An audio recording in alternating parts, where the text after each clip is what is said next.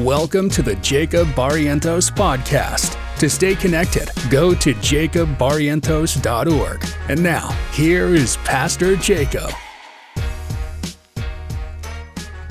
I began a series actually on Thursday nights, and it has so been stirring in my heart. I felt the need to continue on Sunday, and I think I'm going to do it both on Sunday and Thursday until the Lord tells me that's enough. So we're going to pick up, and I'll review just quickly, 2 Corinthians chapter 2, in verse 14. If you use the YouVersion Bible app, you can actually find our church under events. You can see all the notes, all my points and everything there. 2 Corinthians chapter 2 and verse 14. It says this out of the New King James. Now, thanks be to God who always leads us in triumph in Christ, and through us diffuses the fragrance of his knowledge in every place. Let me read that again. Through us diffuses the fragrance of his knowledge in every place. We are to God the fragrance of Christ amongst those who are being saved and amongst those who are perishing. To the one we are the aroma of death leading to death, to the other the aroma of life leading to life. And who is sufficient for these things? Now go to the next chapter, 2 Corinthians chapter 3 and verse 18. I'll read this particular one out of the New Living Translation. Just set this up just a bit. The whole chapter has been about this picture of Moses with a veil over his face. He came down off of the mountain. People were freaked out. But he's saying, like, that covenant that Moses' face was glowing under is even a lesser covenant than what you and I have stepped into with Jesus. So we should expect even greater glory. I don't know what that looks like, but if Moses' face was glowing with glory in an inferior covenant, I don't know. Maybe it looks like bodies on fire under the new covenant. I'm just guessing. Maybe that's Pentecost fire, but we should be a people of glory. But look at what it says right here. So all of us that have had the veil removed, that happens when we believe in Jesus. We can see and reflect the glory of the Lord who is the Spirit makes us more and more like him as we are changed into his glorious image. The King James says that as we behold him, we are transformed from glory to glory to glory. How many of you are believing for greater levels of glory as we look on the Lord? Hallelujah. Let's pray and let's ask the Lord to speak to us through his word this morning. Lord, I just commit this word to you today. I thank you that you speak to our hearts and you change our lives. And I'm asking that this morning your word would accomplish all that you desire it to in each and every one of our lives. I pray, oh Lord, that there would be an anointing upon this house, Lord, for you to accomplish all that you desire. Come on, church, help me pray for a great anointing to be released right now. Pray with your spirit. Pray with your understanding. Ask the Lord to come. Holy Spirit, I ask you to come.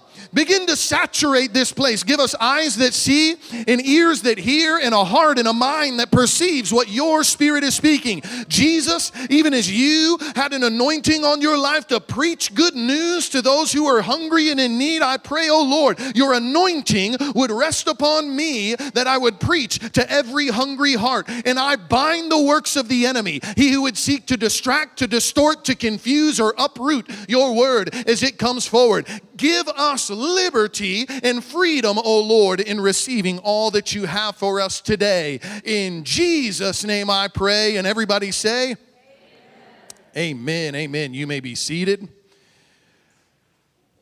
Wow. I love the picture that's presented there in 2 Corinthians chapter 2.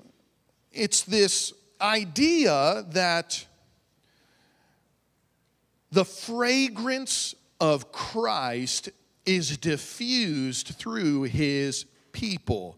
I don't know if that's like new or familiar language to you, but my wife has these diffusers all around our house. In fact, I brought one from the house. You guys all know what a diffuser is?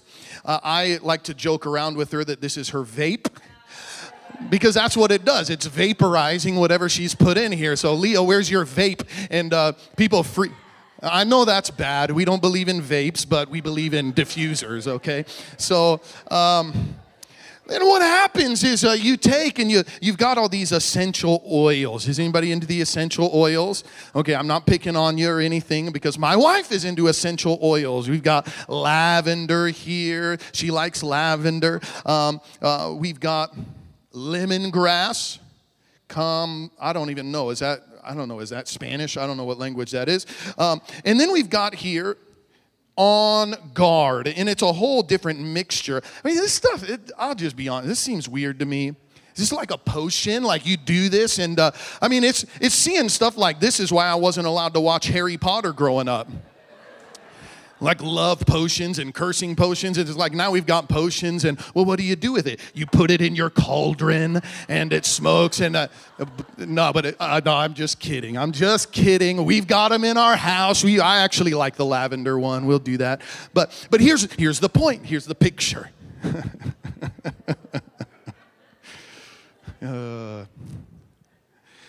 It diffuses what is put into it.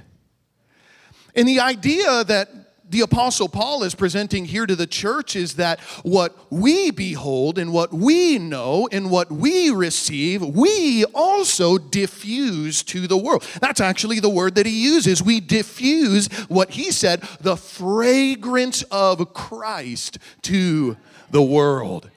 Now that's a beautiful picture if you ask me. We diffuse the fragrance of Christ into the world. And it's through, and I want you to grab hold of this because you're going to hear me reference this a lot over the next few weeks. When we talk about beholding, you'll hear me reference a lot of verses that also use the word knowledge or to know the Lord. In fact, that verse we read, 2 Corinthians 2:14, says that he diffuses the fragrance of his knowledge. So, the reason I like beholding is because it sounds much more interactive. It sounds much more intimate, and that's the word that chapter 3 uses. As we behold him, we become like him. So I, for example, could tell you all kinds of facts about my wife.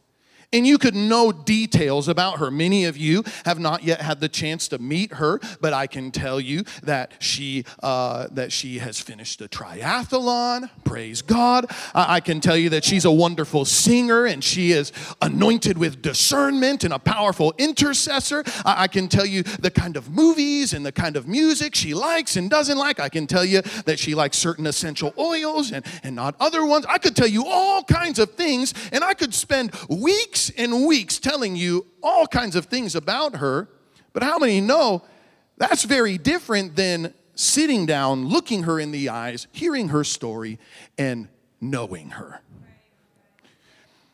And there's many who I hear the scriptures, I've heard sermons, I sing the songs, I know the doctrines, I've heard what he says about the Lord, and there are many of us who know things about the Lord, but it's very different when we behold the Lord, when we gaze upon him, when he speaks into us and we speak into him, and this is where change and transformation truly comes. It's not from more head knowledge, but it comes from intimacy and knowing the Lord, looking in his eyes. I shared in the first service, Dr. Morocco in a marriage seminar one time was talking about spending time with his wife. And this is what he said. He said, we just sat together and I was just looking at her and it was awesome. I'm like, oh, that's it? You just look at her and that's awesome. But this last, what was it like? I don't know, 2-3 nights ago, I was just staring at her. I'm like, this is awesome. Like, I get it. I get what Dr. Morocco is talking about. And man, I desire that for anybody. If you're married, if you're not, we're going to believe for you a spouse like that. Or if you don't want to, guess what? You can behold the Lord like that. Oh, this is awesome. Come on, look at your neighbor and say, this is awesome. So he diffuses through us the fragrance of his knowledge. So here's what I want you to write down. I've got 3 points for you this morning. Number one, I want you to write this down. Number one, you diffuse what you behold. You diffuse what you behold. So what you look upon, what you fellowship with, what you interact, the things that you're receiving of the Lord, you will literally begin to diffuse those things everywhere you go. Do you realize, this is kind of an interesting thing, but God desires to birth things on the inside of you. Like all of you YWAM students who are just beginning this week, do you realize that the purpose in what you're about to step into, God literally desires to impregnate you with something that you will release everywhere else in the world? You say impregnate? Yes. Do you realize that the word seminary literally comes from the word to inseminate? That literally God is planting his seed inside of you so it will produce his life in you. This is the fragrance that he's birthing something in you, and it can only come through intimacy. It can only come through beholding him and knowing him. And as we know him, it begins to emanate from our lives. Friend, I'm telling you, this is everything. Do you want to know, Pastor, what do I need to do to be born again? You just need to know him. It's not about more good than bad. It's not about I've given this much as opposed to this much. It's not about I serve or I do. It has nothing to do with doing. It has everything to do with belonging. Who do I know? Who am I beholding? You say, where's that in the Bible, Pastor Jacob? I'm so glad you asked. Look with me at John 17. In John 17, in verse 3, Jesus said, "This is eternal life, that they may know you." Everybody say, know you. That they may know you, the only true God, and Jesus Christ, whom you have sent. So what does Jesus say? You want to know what eternal life is? It's that people would behold the Lord. That they would know the true God and Jesus whom he has sent. This is so powerful. Colossians chapter 3. You say, well, Pastor, so if it's not about what I do, then do I need to live holy? Or what about sin, Pastor Jacob? Well, I'm glad you asked me that. Look at this, Colossians 3 and verse 8. It says this, "But now you yourselves are to put off these things: anger, wrath, malice, blasphemy, filthy language out of your mouth. Do not lie to one another, since you have put off the old man and his deeds and have put on the new man." Now watch this. How does that happen?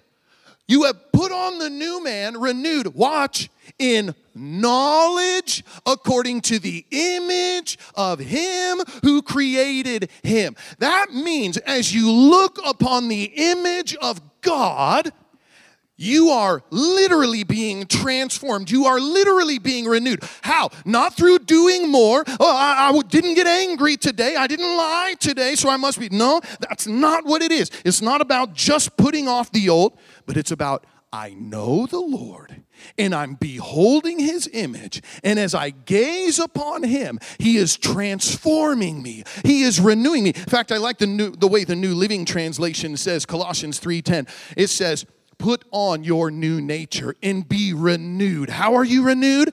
As you learn to know your Creator and become like him. Know your Creator and become like him.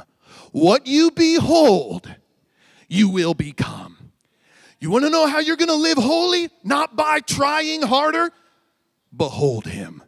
You want to know how you're going to be born again? Not by works of the flesh. No, you behold him. You want to know how you're going to move into greater measures of glory in your life, in your walk with him?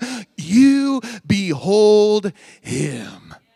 This is why, friend, I'm going to give you some ways that we behold him, but I'm just telling you, it's very important for us to have a right view of God. It's very important because all of us are influenced by the voices that we've heard growing up, by the experiences that we've had, and some of those are wonderful. Some of that is a great godly legacy. But there are also areas, and I was looking at one in Scripture. I'd encourage you all, go back and listen to what I preached on Thursday night. I preached about the pearl of great price. And it's crazy. There's 4 parables in a row. And Jesus in Matthew 13 actually tells us, the man is the Son of Man, the field is the world, you are the treasure. And he goes through and he explains to his disciples the meaning of these parables. And then he begins to go through and explain all of these things. And here's what I want to get to you. And this is revolutionary, friend. I was always taught growing up that Jesus is the pearl of great price. Now, I don't want to diminish the value of Jesus at all. In fact, I want to esteem him highly. He is great. He is sovereign. He is Lord. He is God. But if you read those parables in context, you'll realize that Jesus is not the pearl of great price. He said there was a man, and he told us a few verses earlier. Should I just show you this in the Bible? Let me show you. Turn to Matthew 13. Okay, I'm going off the script here. Matthew 13. And look at verse 38. This is going to help some of you. Because some of you have grown up with the idea, if you sinned last week, you're a sinner in the hands of an angry God. And I don't think that's true. Heaven and hell's real. And if you die having rejected Jesus, you will understand the wrath of God. That's true. However, there is not a single person within the sound of my voice that today is abiding under the wrath of God. We're all in the valley of decision. And every one of us still has this invitation of love that's been extended towards each and every single one of us. We have this idea, I'm a worm, I'm a sinner in the hands of an angry God, and it affects the way. I spent the first years coming into worship, and I would spend the first 20 minutes of the service confessing and repenting and what do I need to do so I'm actually acceptable to worship God? Read the Lord's Prayer. We worship and we adore him. Our Father in heaven, hallowed be your name. Your kingdom come, your will be done. You're participating with kingdom extension. Give us this day our daily bread. You come to him with your needs and his provision, and then forgive us our trespasses. Like, we have always prioritized our sin because we view God as angry at our sin and ready to squash us. When he's saying, worship me first, adore me first, come to me, let me use you in the world. I will take care of your needs and will take care of the sin stuff. Now watch what he says here. Matthew 13 and verse 38. He's explaining to them a parable, and this is what he says. The field is the world. Good seeds are sown are the sons of the kingdom. The tares are the sons of the wicked one. The enemy who sowed them is the devil, and the harvest is the end of the age, and the reapers are the angels. Tares are gathered and burned in fire, and so it will be at the end of the age. Now pause right there. Jesus is explaining to them the parable of the wheat and the tares. One went out to sow. It began to grow. Another came in at night, sowed. These began to grow. One was wheat, one was tares. What do? You can't take out the tares. It'll kill the wheat. That's okay. I'm going to send angels one day, and they'll sort it all out. Some will be received into eternity. Others will be cast into fire. And Jesus explains. They said, Jesus explained to us this parable. And Jesus begins to explain to him, the field is the world. The one who sows is the Son of Man. Who's the Son of Man? Jesus. Everybody say Jesus. This is very important. There is an enemy. He comes and he sows as well. But then he begins to share a couple parables. Look at verse 44. The kingdom of heaven is like a treasure hidden in a field. What's the field? The world. Jesus just explained all of this. He gave us the answer key to the parable. The world is the field, which a man found. Who's the man? Jesus, the Son of Man. He found and he hid. For the joy over it, he goes and sells all that he has and buys that field. Now, I've heard some say, oh, well, the treasure is Jesus, and we give all that we have to buy into Jesus. But here's the problem. I don't have anything with which I can buy the favor of God. I'm in the world. But Jesus looks into the world and he sees me as a treasure. And for the joy, why did the Bible say he endured the cross? For the joy that was set before him, he endured the cross. So Jesus looks into the world, he sees a treasure. And for joy, he gives everything. He lays down his life for the joy of redeeming us. Do you get it? Now watch, with this in mind, think about the next parable. Again, the kingdom of heaven is like a merchant seeking beautiful pearls. And when he has found one pearl of great price, he went, he sold all that he had, and he bought it. The parable saying the very same thing. Jesus is a merchant, and he's looking for a pearl. And he finds in the world a pearl of great price. That's you. You're not a sinner he's waiting to squash. You are a treasure that he's infatuated with. You are a pearl that he, for joy, the joy of being with you and having you as his own, he lays down his life to redeem you. Guys, this changes everything. I wish I would have known this when I was still in my drug addiction. I always had this idea, I need to fix myself before I can come into the house of God. And how many times have you heard people say things like that? Oh, when I get my stuff straightened out, when I quit smoking, then I'm going to start coming.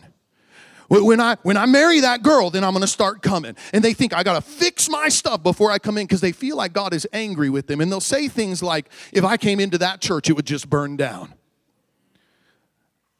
Somebody told me that not even a month ago for our fundraiser we did for Maui. Oh, I can't go to that church. It would burn down if I step foot in there. The next time I hear somebody say that, I'm excited. I'm going to look them in the eyes and say, my friend, do you realize you, in the eyes of God, are a treasure whom Jesus loves so much that for the joy that was in his heart, he gave his life so he could bring you back to himself. Boy, that's a different perspective, isn't it? Boy, you better get in the house of God or you're going to burn like bacon in hell.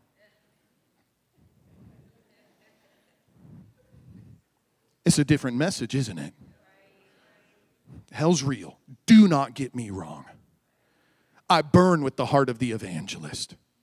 I traveled for years giving altar calls and doing this. We do Hell House, and I believe, as my wife so eloquently put it, we're going to scare the hell out of people. But when that invitation comes, I want them to know you're a treasure. You're a pearl of great price. And Jesus has been looking for you. He's already paid the price, and he wants to redeem you back to himself. Hallelujah. So we behold him. The reason that I share all of that is, friend, we need to have an accurate view of God. And that's really what I'm trying to dig into. We need to behold the Lord as he is, because what you receive, somebody sent me an article this last week of the Westboro Baptist Church, and apparently they're going to Maui and they're going to go and picket in front of our church because, boy, it's a false gospel. I don't know what God they're looking to, but it's not the God of the Bible. You go to their website, which I don't think I can even say the name of their website. Just search Westboro Baptist Church. You know what their website is? I'm not going to say it. It's really bad. It's so hateful. They actually went quickly and said that what happened in Lahaina was an act of God's judgment. And I'm looking at this and like, I don't know what God you're serving. But it's not the God of the Bible. Our God, the Bible says, you want to know what the most frequent declaration about our God is in the Bible? It's all the way from Genesis through Revelation. The most frequent phrase about our God is He's patient. He's merciful. He's slow to anger. He's of great kindness. He relents. He resists doing harm. And His desire is to leave a blessing.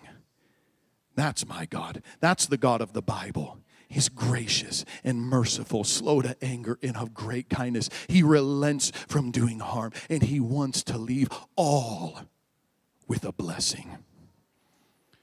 Here's a problem. You're receiving. And what are the oils?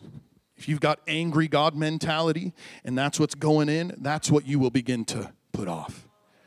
But if you look upon the Lord and say, Lord, I need to know you as you truly are. I want to be upset over the things that you're upset about. But I want to be passionate about the things. I want to love the things that you love. And boy, Jesus will confuse you if you've never read His words. I mean, like, He lets prostitutes touch Him. But He blasts the religious. Like, what is that? Jesus will confuse you if all you have is a religious mindset. He lets rejects and outcasts become His disciples and eventually His apostles, while He says to the most educated and elite of the day, you are a son of Satan. Like, what is that? I want to be hard where Jesus was hard, and I want to be so gracious where Jesus was gracious. Hallelujah. So, okay. Was that an okay bunny trail for you?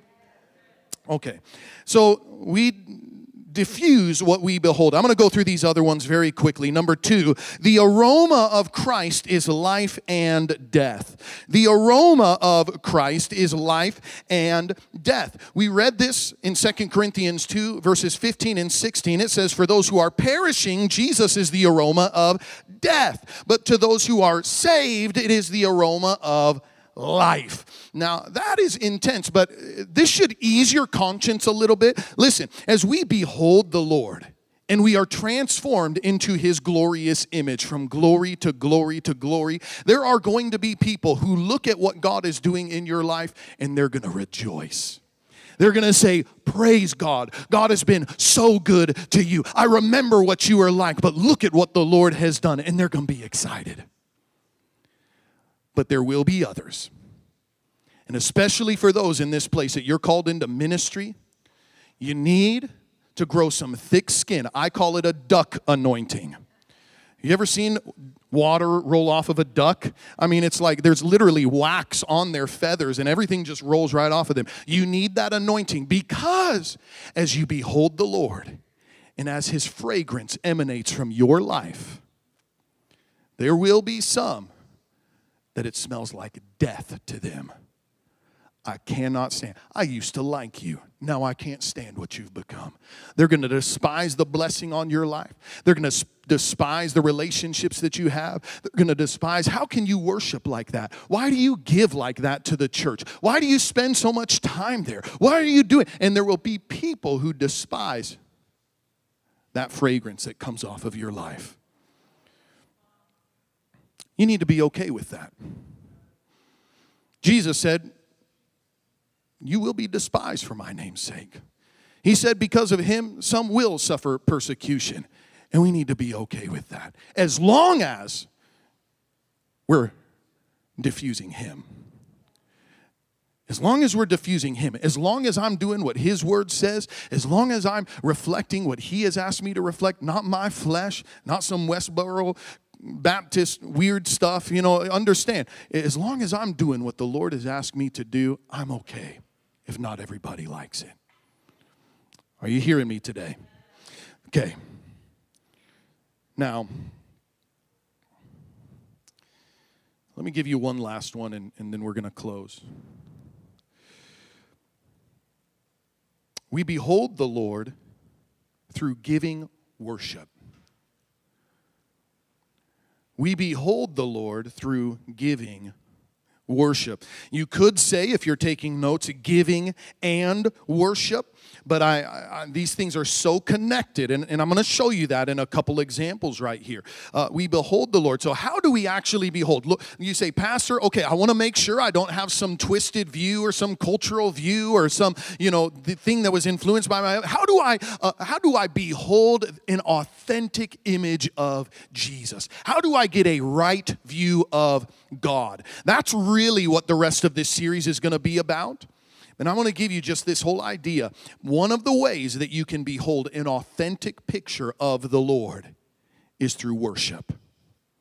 It's through giving, worship. Giving, worship. Everybody say giving, worship.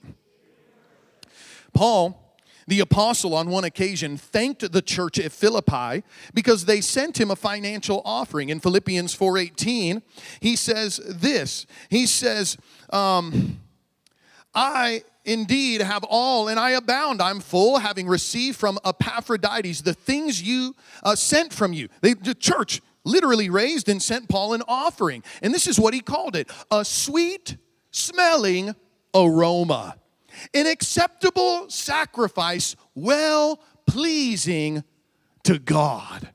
That's awesome, man. Do you realize when you give into a building program, when you return your tithe, when you sow into Hell House, when you bring a Feast of Tabernacles offering, this is not just like I'm sowing into an evangelist, I'm sowing into a church building. No, this is a sweet-smelling aroma, an acceptable sacrifice that we give to God, and it is pleasing to Him. Let me give you another one. In Acts chapter 10, I didn't give you guys this in the notes. In Acts chapter 10, there was a guy named Cornelius. He was a Gentile. He prayed to God, but like many, believed in God, prayed to God, even did charitable acts of giving, but he did not know Jesus, and he was not a born-again believer. But the Apostle Paul comes to his house. Angel comes. He says, send for Paul. Angel encounters. Powerful visions from heaven. Sheet dropped down from heaven. There's some neat encounters you can read about this. The Apostle Peter shows up at the house of Cornelius, and he says, 2 things have come before the Lord: your prayers and your giving. Your prayers and your giving. It was literally like an aroma as Cornelius, who was not even born again, but he would give to charities. But as his offerings would come before the Lord like a fragrance, like an incense into the very presence of God. To the degree that he says, Peter, I need you to go to this house, and I need you to tell him what I did for him too. Not just the Jews, it's for this guy. And Cornelius and his entire household get saved and baptized in the Holy Ghost. Why? Because Cornelius, through his giving and through his prayers, was offering a sweet sacrifice, a smelling aroma that came before the presence of God Almighty. Let me share with you another one. Worship team, would you come? In fact, as we were in worship in the last service, I was reminded. There's a line that we sing, and we're going to sing it in just a moment, about somebody help me out. What's the phrase there? The incense. How does it go? Night and day, let incense arise. Thank you. Day and night. I knew it was there. Day and night, night and day, let incense arise. Did you know that twice in the book of Revelation, it talks about these bowls that are laid before the Lord, like a bowl of incense that comes before Him. And do you know what that is? It's our prayers and it's our worship that comes before the Lord. Literally like an aroma that comes before Him. And there's times, and you'll read about it in Revelation, where the Lord pours out the overflow of what we've been given to Him. And friend, I believe that that's exactly what happens in revival. That as we're worshiping, as we're adoring, as we're giving, as we are adoring and beholding the Lord, it's like all of this is coming into the very throne room of God and being collected right there in front of Him. And then there's these points in time where He says, okay, I'm going to pour it back on them. And he pours out these blessings. He pours it right back out upon his people. And these are the things that I contend for. So we adore and we behold the Lord. Now, let me give you one last picture out of John chapter 12. There was a moment, a woman of God named Mary came into the presence of Jesus.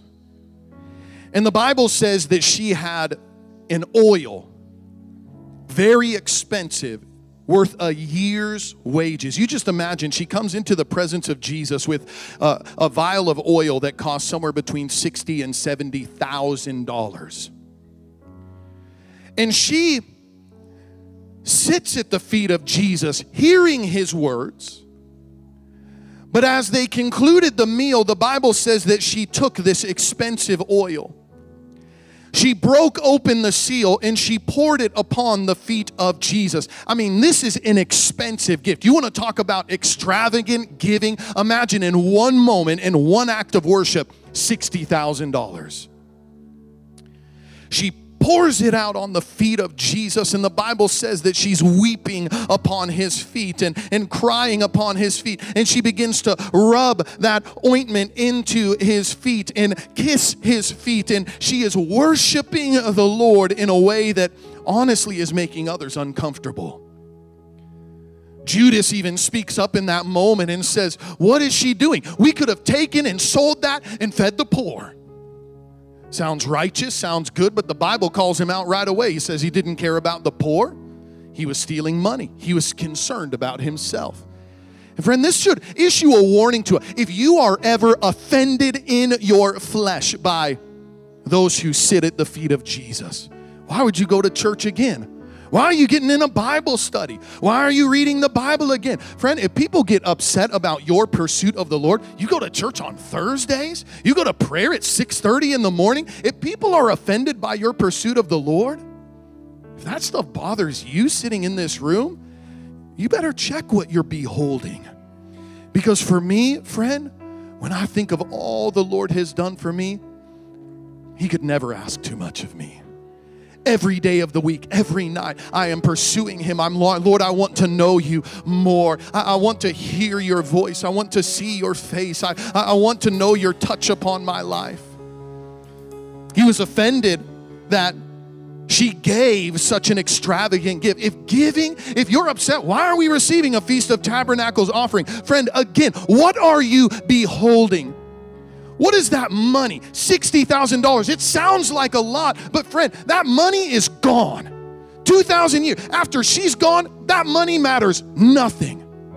But what she did for Jesus, we're still talking about today. In fact, Jesus said, "She has anointed me for my burial, and her story will be told for all eternity." One act of generous giving is still echoing in eternity, and when you get to heaven, Jesus himself is going to introduce you to the one who worshiped him. If giving bothers you, who are you adoring? Who are you adoring? If worship, well, that makes me uncomfortable. I volunteered to play drums for our women's event just the other night, just because I had an expectancy God was going to move, and so I had to convince my wife to let me to come. And I came, and there's a moment where there was a lady, I don't know if she belongs to this church. I didn't recognize her. I think she was a guest, but she came up over in this area as we were worshiping, and she just began to dance before the Lord. Just her own free dance. And there was a time where that would have bothered me. But as I have grown in the Lord and I behold the Lord, I've just learned there's no act of worship that could be too extravagant for the King of Kings. There's no expression of worship that is too much that he is not deserving of. And if I'm offended by that, boy, I need to check. Am I really beholding the Lord, or am I concerned about what makes me comfortable or what makes my flesh cringe? So Mary comes and she gets on her knees and she breaks this vial of oil and begins to pour it on the feet of Jesus. She is weeping over his feet and wiping his feet with her hair, and I can just picture her kissing his feet and loving and worshiping, and there's murmuring and criticism that's going on around, but Jesus is receiving her worship and so blessed by her worship. You are anointing me for my death and all that I'm about to do. And friend, can I just highlight to you, there were two people who left the house that day smelling like $1 million. Jesus was anointed, and Jesus left smelling like the most expensive perfume you can imagine. But not only that, this woman, Mary, also left smelling like $1 million. She also left emanating the fragrance of Christ everywhere she went. This is where, when we behold the Lord, when we sit at his feet, when we worship him, when we give to him, these are moments that we're beholding him and we're loving him and we're honoring him and we're esteeming him. She didn't come seeking a breakthrough or any kind of blessing, but she left smelling like Jesus. And as we behold him, friend, you and I also begin to emanate that fragrance of the Lord everywhere we go. So I thought it'd be fitting. I'd like you to stand right now all across this room.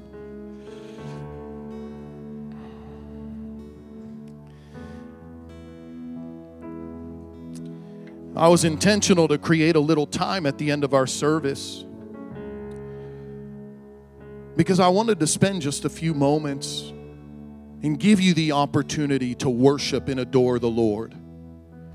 We're going to go back into worship, and in a few moments, this isn't time to leave. This is a time to pour your affections on the Lord. In a moment, I'm going to come back and pray a closing prayer over us, but what I want to do is, as we begin to worship right now, I want you to posture yourself even as Mary did. In the first service, people were kneeling here in the altars, and I know as full as we are, I can't invite everybody to do that, but I want you today to posture yourself in a way where just for the next few moments we can worship and adore the Lord. I don't want you to worry about who's next to you. Yeah, there may be people that murmur and say, why are you going to worship like that? Why do you want to go down there? Why would you kneel? Why would you lay down? Why would you jump up and down? Forget all of that. If he's worthy of it, we're going to give it. If he's worthy of it, we're going to worship him with everything that is in us. And so can we just take a moment with surrendered hearts and with surrendered lives? Can we just love on the Lord Jesus for a few moments here? So come on, let's just worship him. Thank you for listening to this podcast. Our goal is to make as many messages available for free as possible. But if you have been impacted today and would like to sow into our ministry, please visit our website at jacobbarrientos.org.